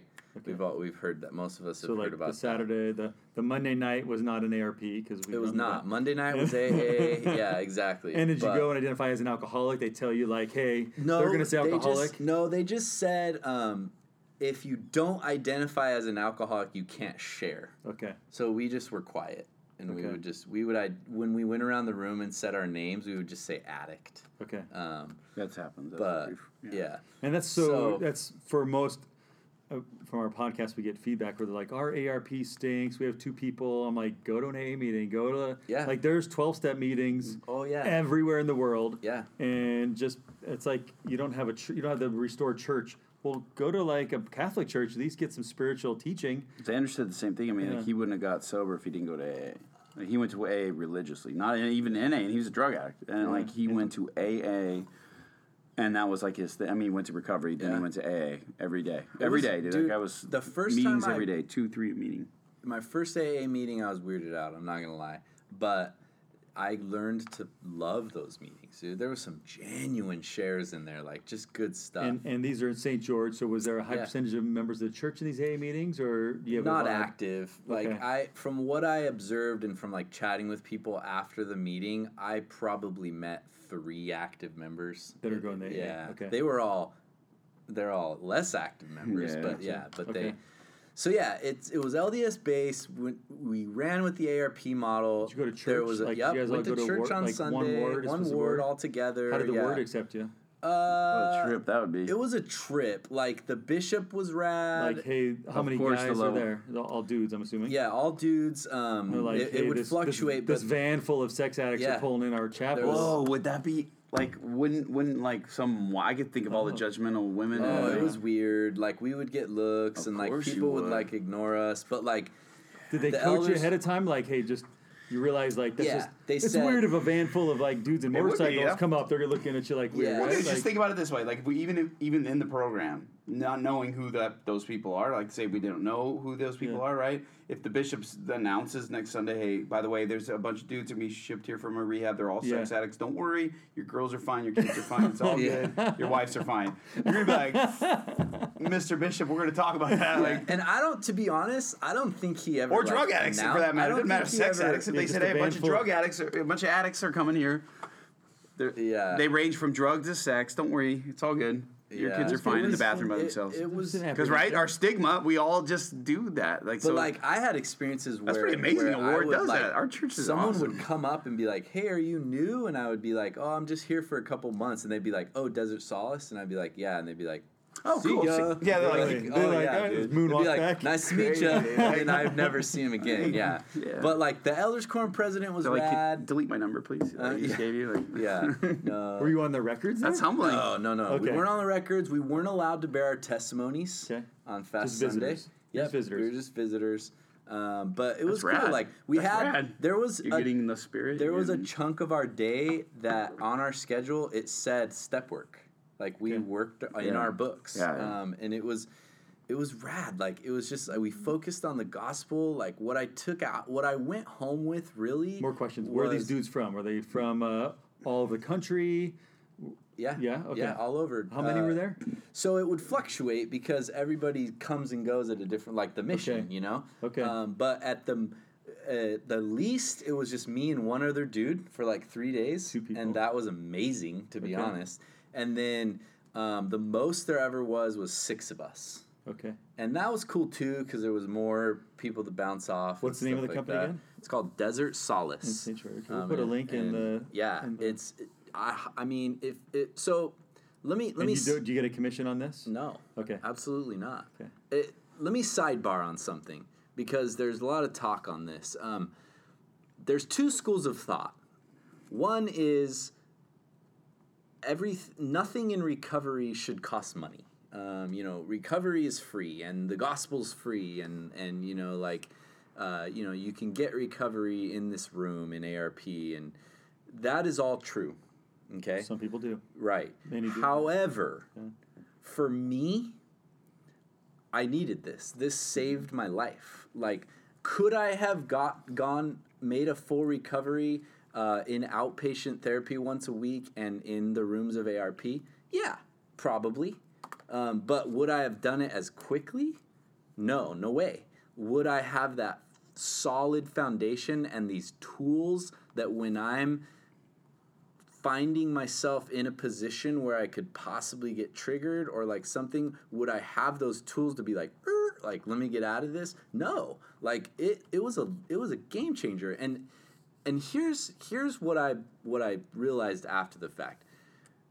If you've been listening to this podcast long enough, you know that your addiction is not the problem, it's the solution. Okay? We've all talked about that theory. So in this room, we talk about the solution. Don't talk about the practice of your addiction. Talk about your solution, your stories of hope and faith and how you got out of this and about the Savior and all this stuff, which is amazing. That's how you get sober. However, what is the problem then? Like, where do you go to talk about the problem? Like, therapy. Yeah. Or sponsor. Yeah, sponsor. So where is Yeah. Jay? Because you sponsor a lot of people who don't go to therapy. Yeah. Do they discuss it with you? Yeah, so AA, they do more of, they'll talk about anything. There's no, like, don't talk about anything. Okay. It's just don't talk about Christ That's a or cultural God. Like, keep religion out and you're good. Like, you drop as many F-bombs, talk about all the problems, talk about shooting up heroin, talk about So drinking you beer. go into graphic details in an AA meeting. 100%. Not in an ARP Yeah, meeting. but what he's saying in ARP, the difference is like he's saying, where you get that is in the sponsorship with the sponsor. Like where you get down to like, because the sponsor calls you and is venting and you're calling him out and it's BS. Well, let me tell you why you think that. Like, here's the problem. That's where, if you're listening in an ARP meeting that doesn't do sponsors, that's why you need it. Yeah, 100%. Because the sweet missionary couple sitting in the front is not going to call you out. They can share faith, hope, and charity. And you're not but supposed to do that in a meeting. Where else do you do it? So you either you do that in the trenches. And let me say something else. If go or ahead, a please. treatment center. If you have a sex addiction or a pornography addiction or whatever, and you just keep picking up that 24-hour chip, okay? You just can't get a grasp on sobriety. You might pick up a 30-day. You might even pick up a 6-month. But boom, there's your silver chip again. But Jay, you always say it. How's that working out for you? Yeah. If that's you, please consider doing whatever treatment. it takes. This is what we tell people. It's Right. like what we tell most people when they come here. I'll do whatever it takes except that. Yeah. Like the first thing we usually say, like guy stays after, girl stays after, and they're like getting numbers exchanging, like they want help and stuff. I'm like, cool. Are you willing to? I'll stop. And they keep talking, right? Yeah. And like this guy was just here a couple nights ago. I was like, listen, I stopped him. I was like, that's cool. Okay, will you do whatever it takes to willing to get sober? Well, I said, no, dude, listen. I'm asking because I have a life, he has a life, and although we do want to help you and we love you and we're Christian and all that stuff, reality is I don't want to waste my time on someone that's not willing to do. And the reason being is not because I think I'm prideful, my time's better than yours. Right. If you're not willing to do whatever it takes, then it won't work. Right? Because we are willing to do whatever it takes to help you, and me and a bunch of other people are willing to go that far.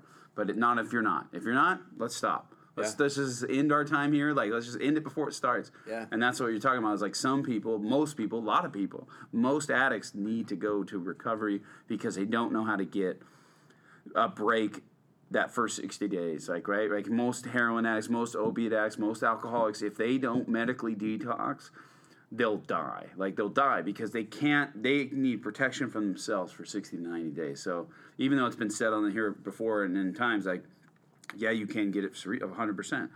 Not for everyone, though. Most people would be dead. Most of my friends in this room and not in this room, but guys I've met in ARP would be dead if they didn't go to a treatment in the first 30 days. 90 days, whatever it was. I love that, Jay, because, and what's interesting about that, There's too, no is shame that, in like, it. people, people say, oh, well, you know, yeah, if you're a drug addict, like, of course you're going to go, insurance pays for it, and, like, you need it, like, you're going to die. Well, guess what, dude? People die from sex addiction. Mm-hmm. You got an STD, all STDs, suicide is huge. Yeah.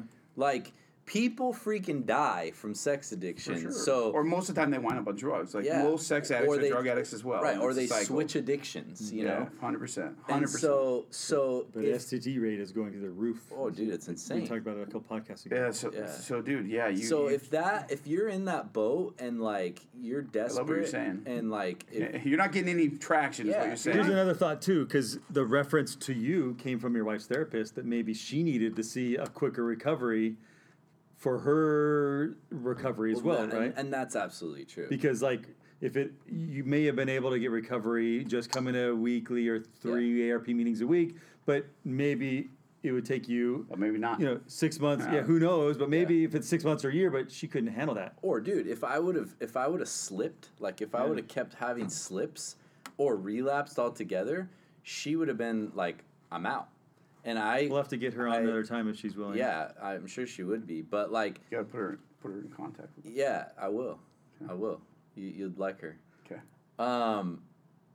Anyway, I was desperate, dude. Like, she told me, if you do this again, I am out. And I was like, crap. Like, I'll do whatever. Dude, that's what.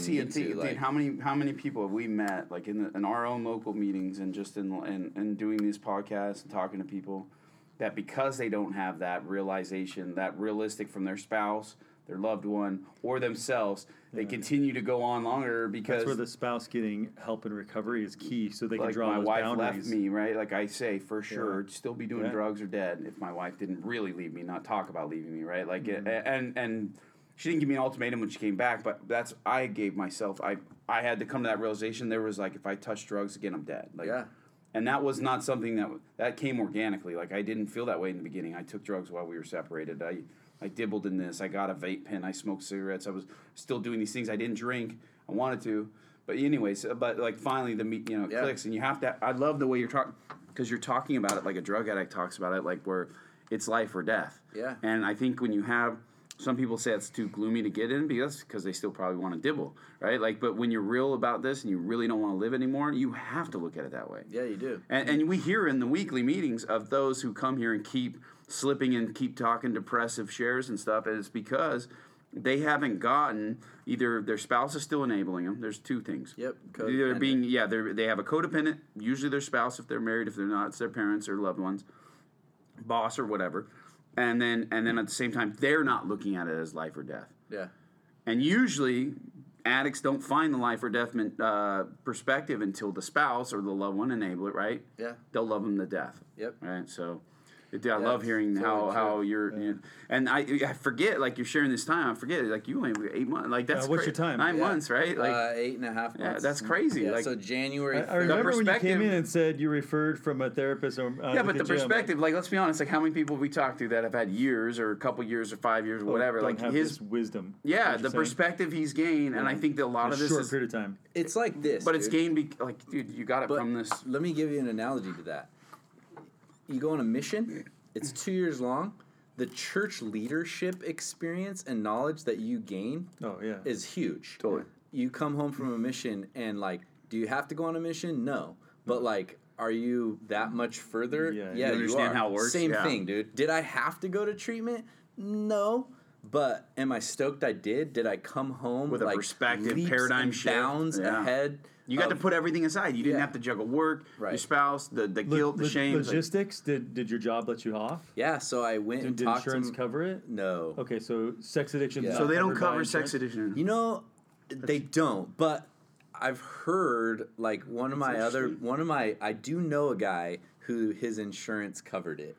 They're probably leaning. He must have like bomb insurance or something. But yeah, it's a trip that drugs would would be, but not they're just because sex addiction wasn't. I thought it was just starting to be identified as just recently. It is in the last 5 to 10 years, and it's making like it's making leaps and bounds. And I think someday it'll like it'll be covered. But It's not covered, and it's expensive, dude. They flash that number at you, and you're just like, oh, wait a second.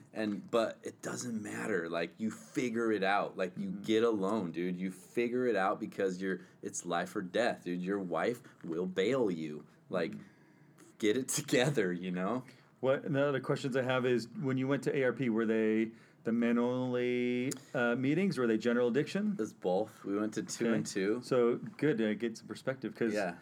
You've been your first ARP meeting here was general addiction, right? Did you go to our Wednesday men only ever? I pop in now and again, but I hadn't at the time I left for treatment. So I think the church is trying to grapple this, because I'm on one side of, like, I think general addiction, where you can relate to the drug addict or the alcoholic or the or hear the perspective of the spouse, and have the spouse in there huge. as well. Yeah. But do you see a role for both meetings in the church? Your perspective? Yeah, I do. I do see a You're role hesitant for about it. something. This is real talk. Yeah, real talk. We almost call this real talk. All right, real talk. I struggle with the all men's meeting, and I'll tell you why. Tell me why. There's not a ton of sobriety. Okay. We agree. So yeah, I've seen the same thing. There's a couple. The Why facilitator. Why do you think that is, from your experience? I don't know, dude. Like it's. I don't know if I have the answer to that. I even in Utah when you're going to there. Yeah, same thing. Okay, Same thing. So it wasn't just around here. So dude, I did it. That's the feedback we get from the listeners. And here's things the like other that. trippy thing too is, like, in the general meeting, the older men in the meeting have years of sobriety, and they still come because they know it's important. In the general, the in the general sexual meeting. one, In the the men sexual only, one? they get 6 months or a year and they're out, right? Or Like, they don't show up. Or there's 65-year-old dudes still relapsing. So I went to one men's only one in this building before I was even living here, before I was married, before everything. I just got back from my mission, and I went, and this room didn't have the tables here in the time.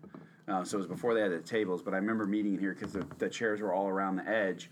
And same thing, man, that freaking room was filled. Yeah. And there was a dude that was in his 50s or 60s talking about how he was still, masturbating to porn. I was like, holy, I got to flash forward. It was the most, like, I want to jump out I want to kill myself. I was like, dude, if I'm him, and that's not bad to compare, but I was thinking, so you're saying that this doesn't go away? Right. Dude, because I didn't get the solution. No one shared. I've been sober for 20 years. No one says that.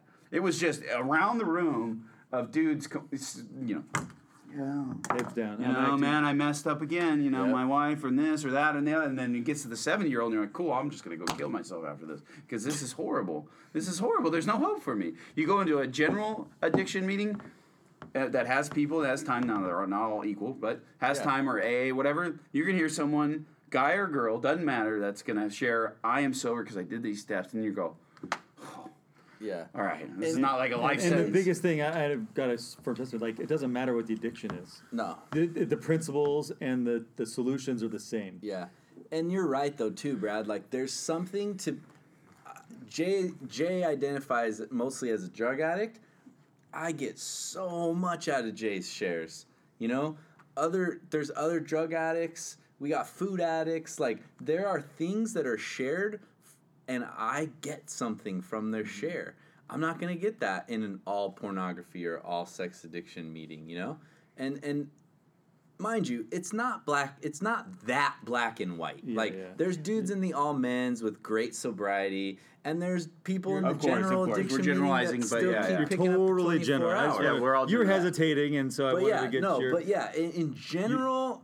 You got a perspective of multiple states. And it's all the same. Like, that's what you're saying. That's what And we're if all it works saying. for is you, that, do it. Like, you're like, as you say, Jay, how's that working for you? Yeah. If you're going to a men's meeting... And you got sobriety, you your got life's sobriety, good. You got the great. you have an keep awesome, going and keep going. helping the next Don't people. listen to what we're talking about. Like, Here's if it's what not though. Here's what I wish we had What's in that? the church. I wish we had a youth meeting. They're young trying to men's figure. Yeah, meeting. they're finding out And the that logistics of should be all men.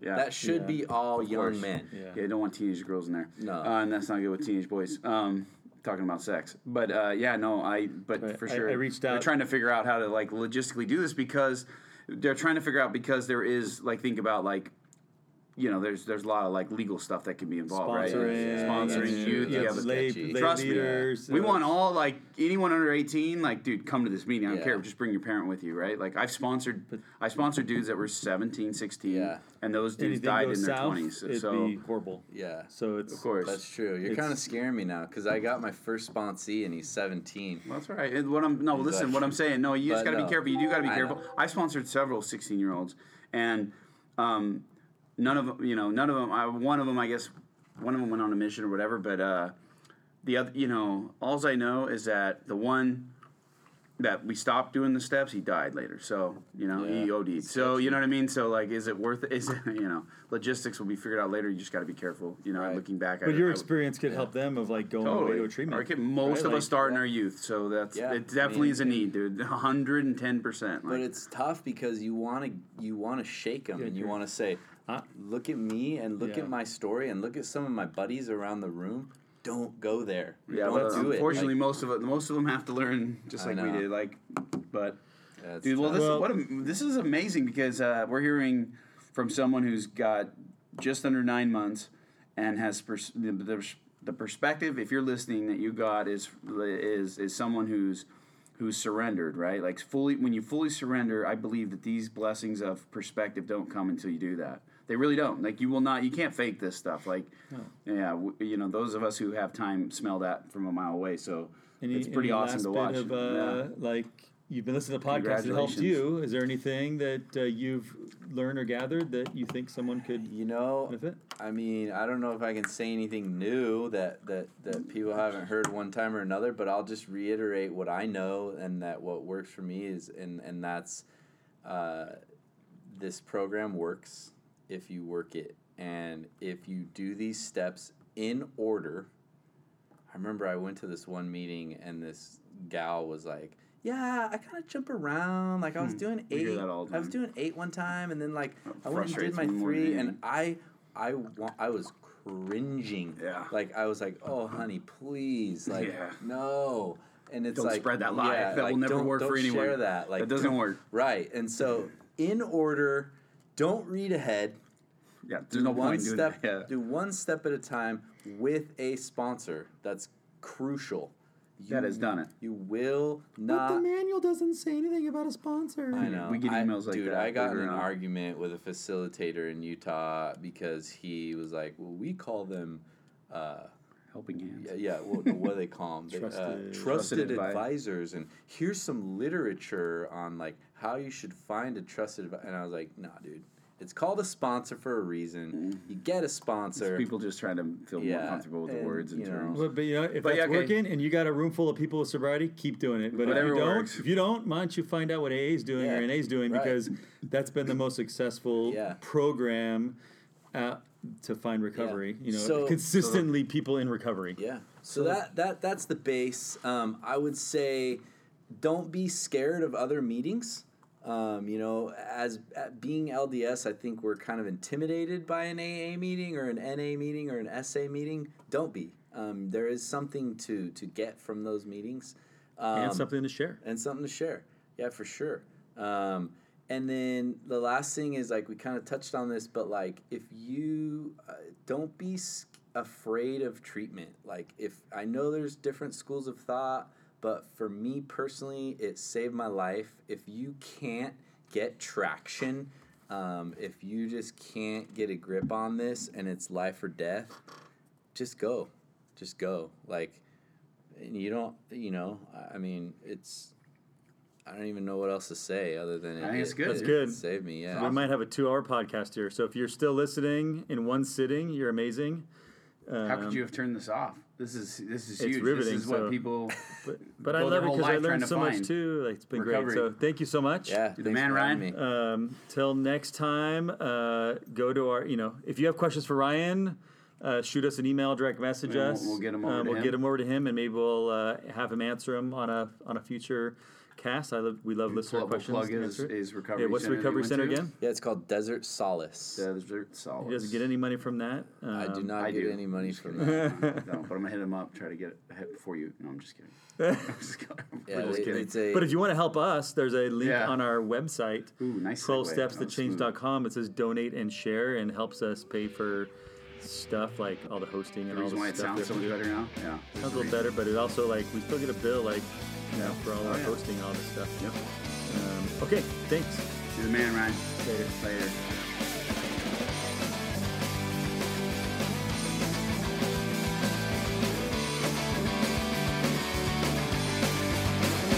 Dear Lord, who blesses us with love, please send this day thy spirit from above.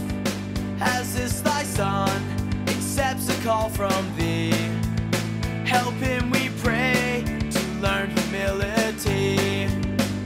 Direct his footsteps every day, and keep him ever walking in thy ways. Inspire him as he spreads the gospel plan. Lord, hold him in the hollow of thy hand. In the hollow of thy hand, as he grows from boy to man, help his understanding deepen and increase. In the hollow of thy hand, as he grows from boy to man, let him know the special blessings of thy peace.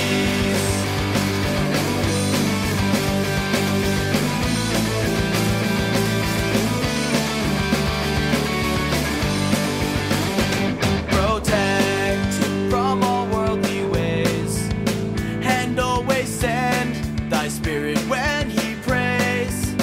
Give him the courage of a righteous man. Just hold him in the hollow of thy hand. In the hollow of thy hand, as he grows from boy to man, help his understanding deepen and increase. In the hollow of thy hand, as he grows from boy to man, let him know the special blessings of thy peace.